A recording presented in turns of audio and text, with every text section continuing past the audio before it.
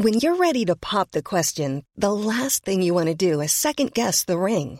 At BlueNile.com, you can design a one-of-a-kind ring with the ease and convenience of shopping online. Choose your diamond and setting. When you find the one, you'll get it delivered right to your door. Go to BlueNile.com and use promo code LISTEN to get $50 off your purchase of $500 or more. That's code LISTEN at BlueNile.com for $50 off your purchase. BlueNile.com, code LISTEN.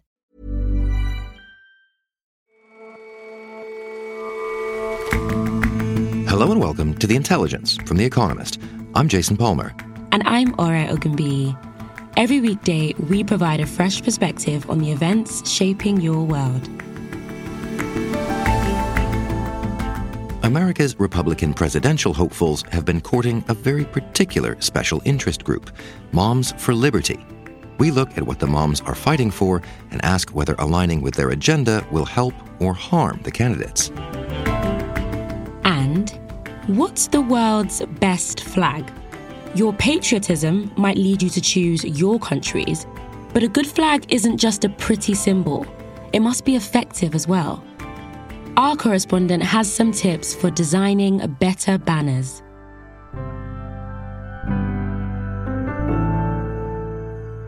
First up, though,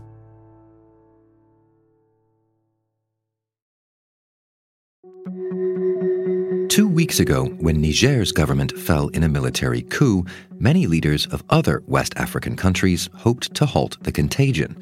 The chaos might be giving ideas to ambitious generals in their own armies.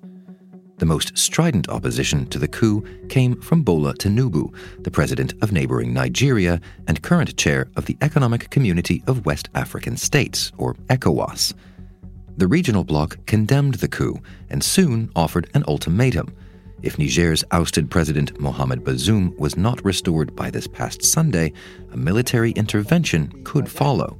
L'espace aérien nigérien est fermé à compter de ce jour, dimanche 6 août 2023, pour tous les aéronefs jusqu'à nouvel ordre. When that deadline arrived, the junta closed Niger's airspace, and the military filled a stadium with cheering supporters who beheaded a rooster painted in the colors of the former colonial power France.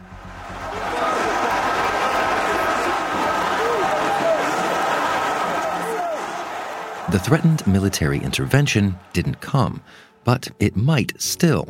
ECOWAS is now set to meet again in 2 days' time.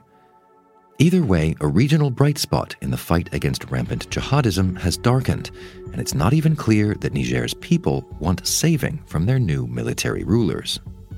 By setting such a tight initial timeline, ECOWAS really has put itself now in quite a tight spot, and the junta's more or less called their bluff. Kinley Salmon is an Africa correspondent for The Economist. For now, they are basically playing for time by naming another extraordinary summit to happen this Thursday. But all the while, Niger's prospects are frankly looking worse and worse, and the junta is busily entrenching itself in the capital.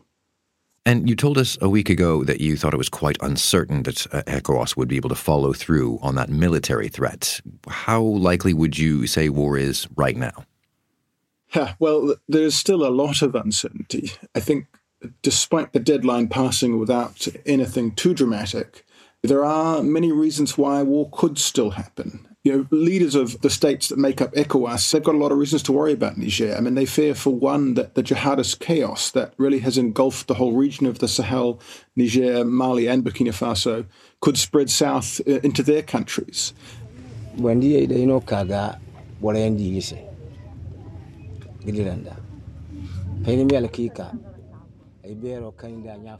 I was recently in Niger, I spoke with some people who've been internally displaced. One mentioned that his brother was kidnapped by jihadists, and then 3 months later his nephew was also taken in, and he's simply never seen them again.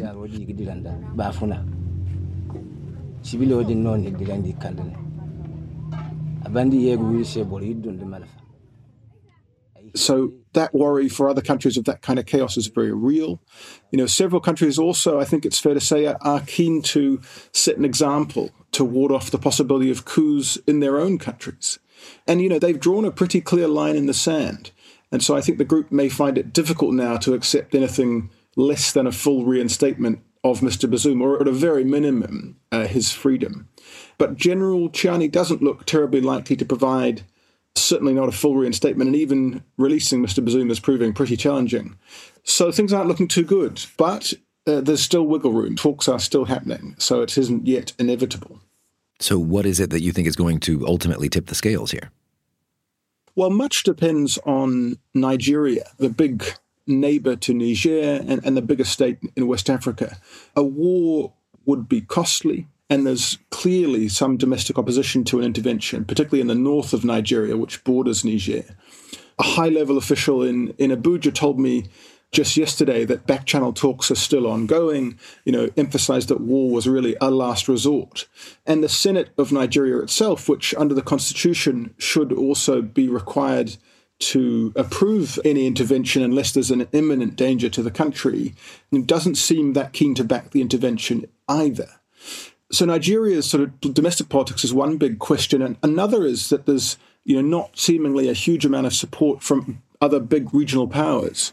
Algeria to the north of Niger and Chad to the east both oppose the use of force.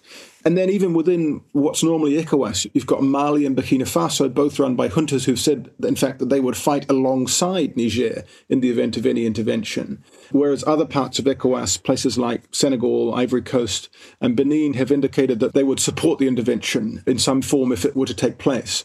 There's a lot of politics and a lot of calculations going on to see still how this will play out. And what about Nigerians themselves? What do they want here? Do we know?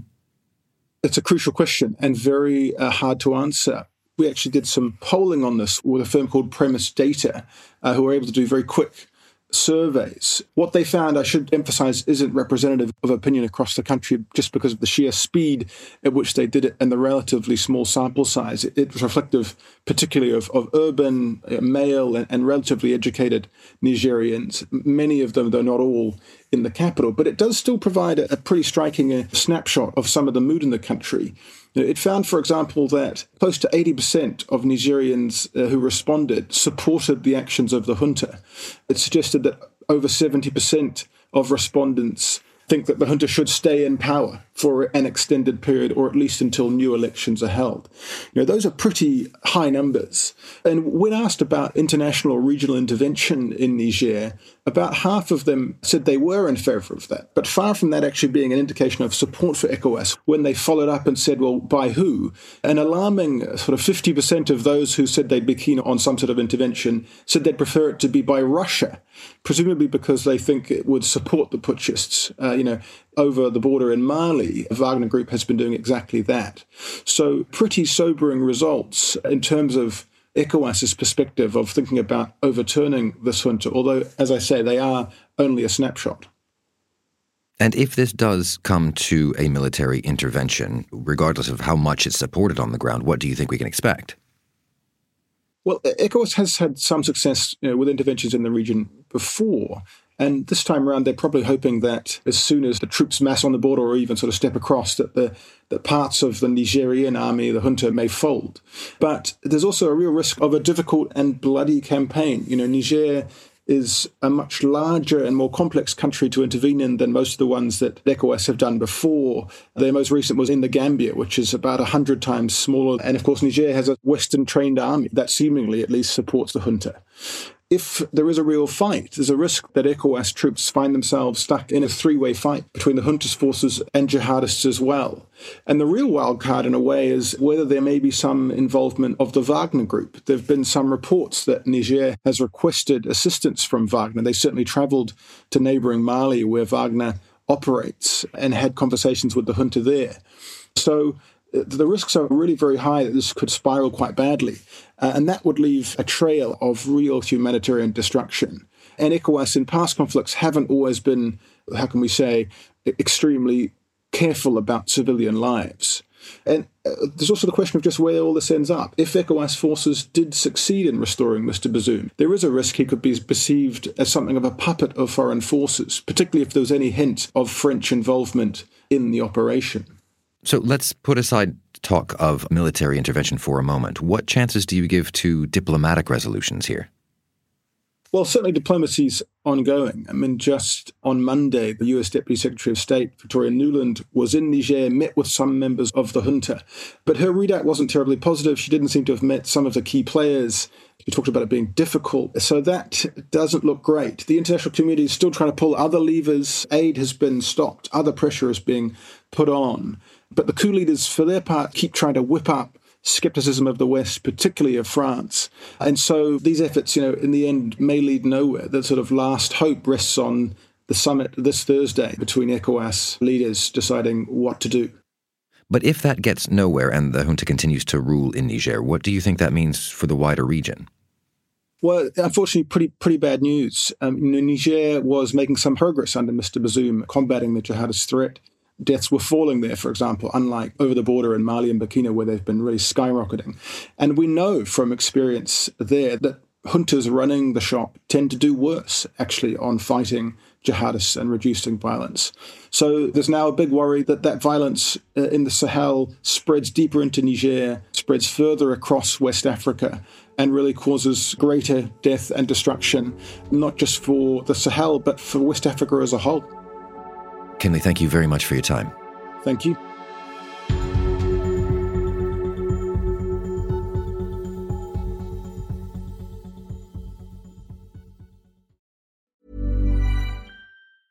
Many of us have those stubborn pounds that seem impossible to lose, no matter how good we eat or how hard we work out. My solution is PlushCare. PlushCare is a leading telehealth provider with doctors who are there for you day and night to partner with you in your weight loss journey. They can prescribe FDA-approved weight loss medications like Wegovy and Zepbound for those who qualify. Plus, they accept most insurance plans. To get started, visit plushcare.com/weightloss. That's plushcare.com/weightloss. I am a real American. Fight for the rights of every man. Moms for Liberty is coming under attack by the left. That is a sign that we are winning this fight. This is Ron DeSantis,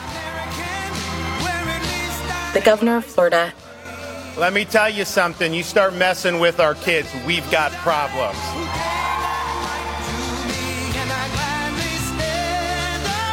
He was addressing a gathering of Moms for Liberty, a new group, largely of mothers, which was born out of the pandemic anti-mask movement in 2021. Rebecca Jackson is The Economist's Southern correspondent. DeSantis wasn't the only big shot at the event on June 29th.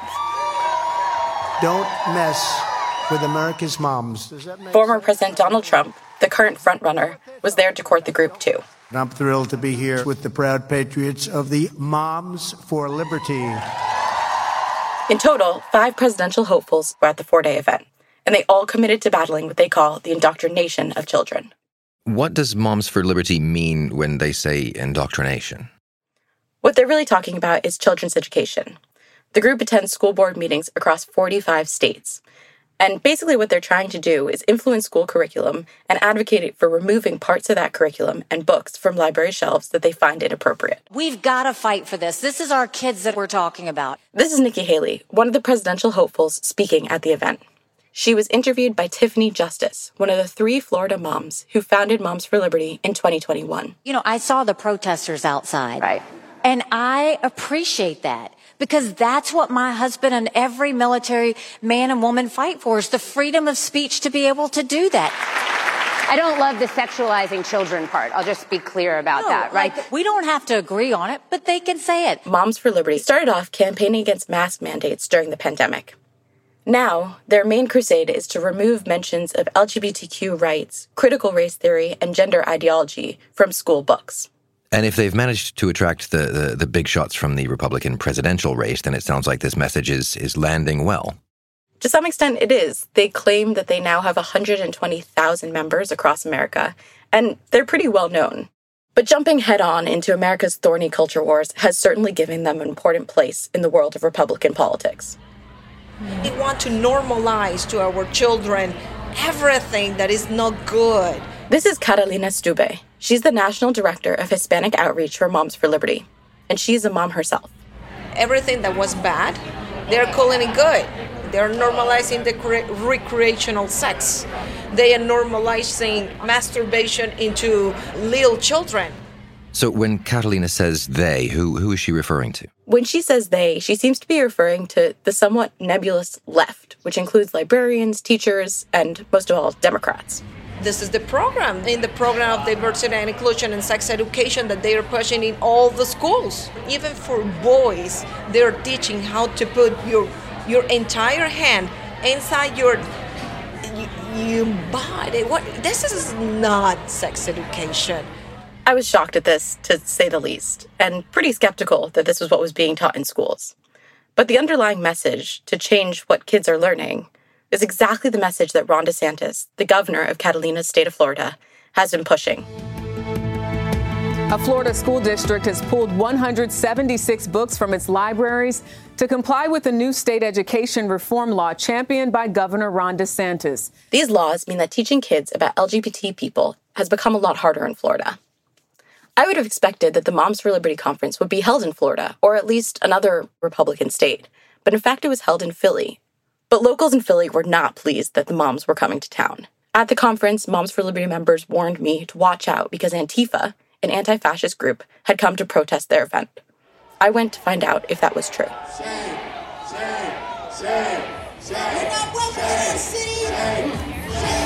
Can I interrupt you for a second? Sure. I'm a journalist. Okay. I was told by Moms for Liberty that Antifa is here. Can you... I don't even know if they would know Antifa if Antifa bit them in the ass. This is just a whole bunch of people who care about our city and don't want to see fascists here.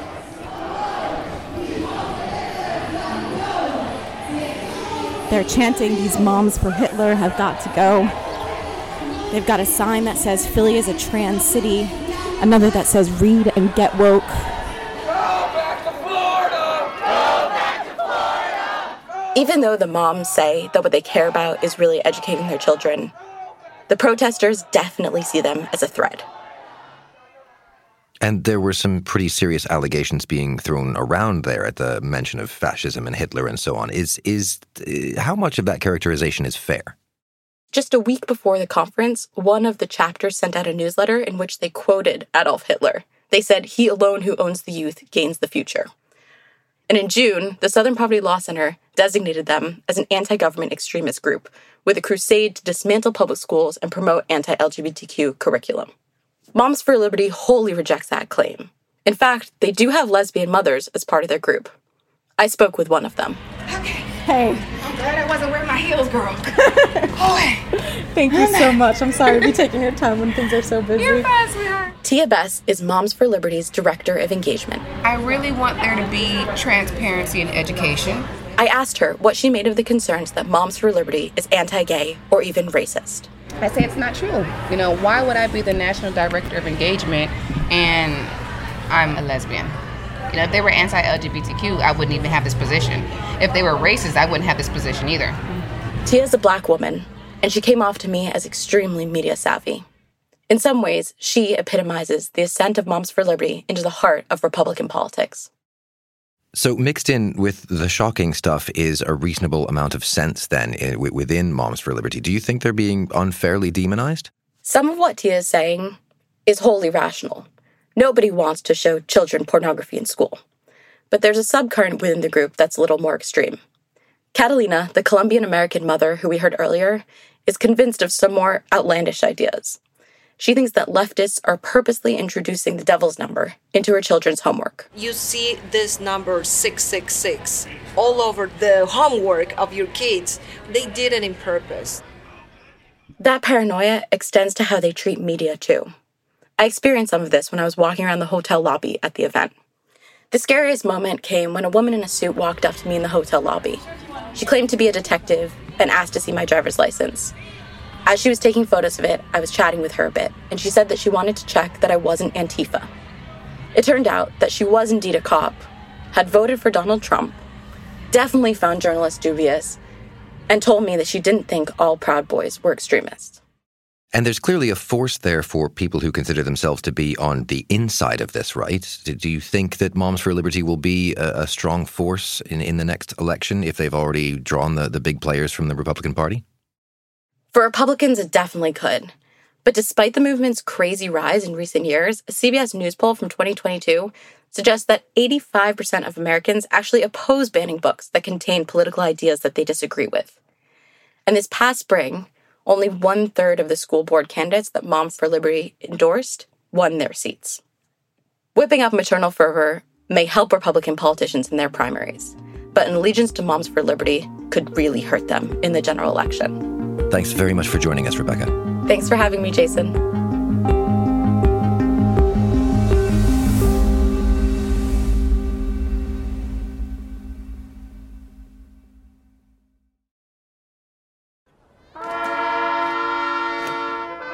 Every day in Tiananmen Square in Beijing, there is a flag-raising ceremony at sunrise. So just as the sun appears over the Forbidden City, the flag is unfolded, raised, and is soon waving triumphantly in the breeze. Now, it's not always accompanied by a full band and military detail like the one you're hearing now, which is for the first flag raising of the year. But I'm not really interested in the pomp and ceremony. I'm interested in the flag itself. Daniel Franklin is The Economist's deputy US editor. So the Chinese flag is deep red. It has 5 yellow stars, and it's instantly recognizable. That's the critical thing for a flag. Now, the Chinese government explains what it all means. The red color is for revolution, and the larger star represents the Communist Party, and the smaller ones represent Chinese people. But the flag just works on multiple levels. It's recognizable, it's memorable, and it has clear symbolic meaning. All in all, it's a good flag. So what made you start thinking about the Chinese flag? When I started thinking about flags more broadly, not just the Chinese flag, but flags as symbols, national symbols, but also more local symbols, and what makes a good design and what makes a bad design. When do they not work? A really good flag is actually really important. Think of the symbolism of Ukraine's flag right now, fluttering in many places around the world as a symbol of support for Ukraine, featuring quite often actually on our covers here at The Economist.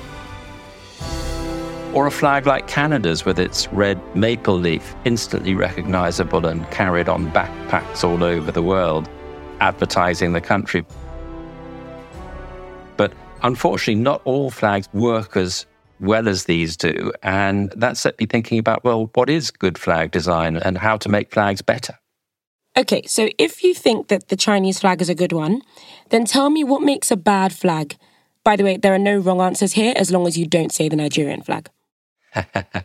Well, often the mistake is that flags are simply too cluttered, too much stuff in them. One of the worst flags that I've seen is the Minnesota flag, which is a cornucopia of imagery, 3 dates back from the 1800s, a French motto, a river, a Native American riding away on a horse in the background, and in the foreground, a farmer tilling the land. It's very easy to forget and very badly designed with far too many small details. But happily, they're getting rid of it and a new one will replace it next May. So if, like the people of Minnesota, you realise that your flag isn't the prettiest, that it's overcluttered, how do you go about changing it? Well, first of all, you have to want to change it. I think you also need a degree of political support to change a flag. It's an important symbol, and often even if a flag is not very well designed, people can be quite attached to it and don't want to change it. Over the past year, New Zealand has been caught up in a frenzy of flag waving as the nation considers whether to replace the Union Jack with a silver fern.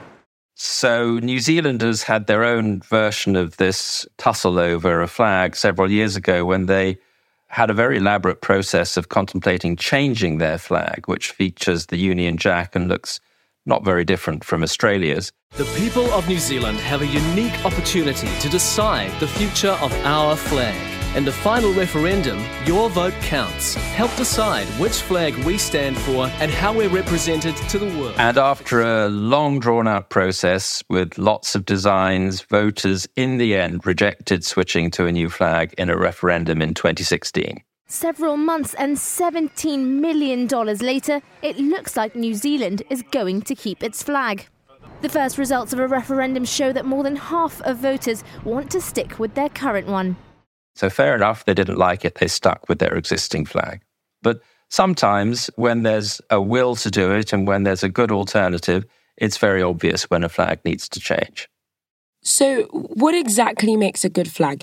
Basically, Daniel, if you had to design one for your hypothetical kingdom today, where would you begin? Well, I'd be a dreadful flag designer, but there's a whole field of study called vexillology, which studies what makes for a good flag. And if you saw the show The Big Bang Theory, you may remember that Sheldon Cooper, one of the lead characters, tried his hand at becoming one. Hello. I'm Dr. Sheldon Cooper. Over the next 52 weeks, you and I are going to explore the dynamic world of vexillology. Hang on, Dr. C. What's vexillology? Vexillology is the study of flags. Cool. For vexillologists, there are three main things that make a good flag. First of all, keep it simple. Don't clutter it too much. Pretty good test is whether you can have a child look at it and remember it and design it from memory. So, for example, Japan's flag, a very simple red circle, that would pass the test. Secondly, make it something meaningful that resonates. So think of Israel's Star of David or the Soviet hammer and sickle. Maybe it's a bit too far to have an AK-47 rifle as used by Mozambique, but anyway, meaningful symbolism. And finally, be distinctive. You really don't want a situation where your flag looks just like somebody else's. So, for example, Indonesia and Monaco. Try to see the difference, spot the difference between those two flags. Or Romania and Chad. Best to have a flag that is like no other and really has its own character. So, for example, a flag like Nepal's, which is an irregular shape, the only flag in the world that does that, or a flag like Switzerland's, which is one of only two that is square rather than rectangular. And don't be afraid to make the change.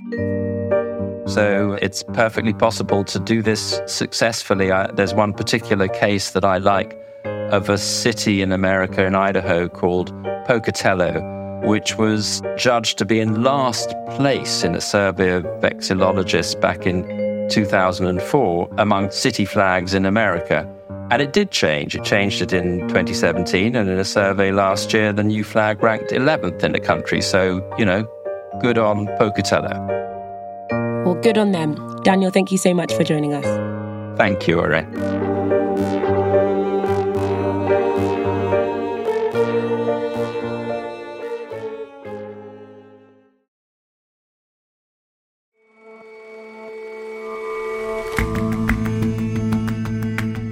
That's all for this episode of The Intelligence.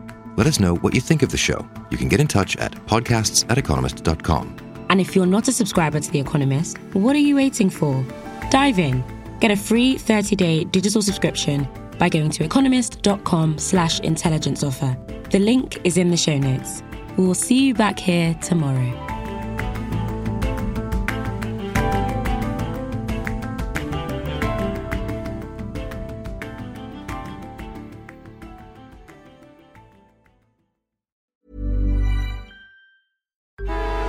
Traffic jams, tailgating, pile-ups. Ugh, the joys of driving. How could it get worse? The federal government wants to have a say in what you drive. That's right. The Biden administration's EPA is pushing mandates that would ban 2 out of every 3 vehicles on the road today. Don't let Washington become your backseat driver. Protect the freedom of driving your way. Visit EnergyCitizens.org. Paid for by the American Petroleum Institute.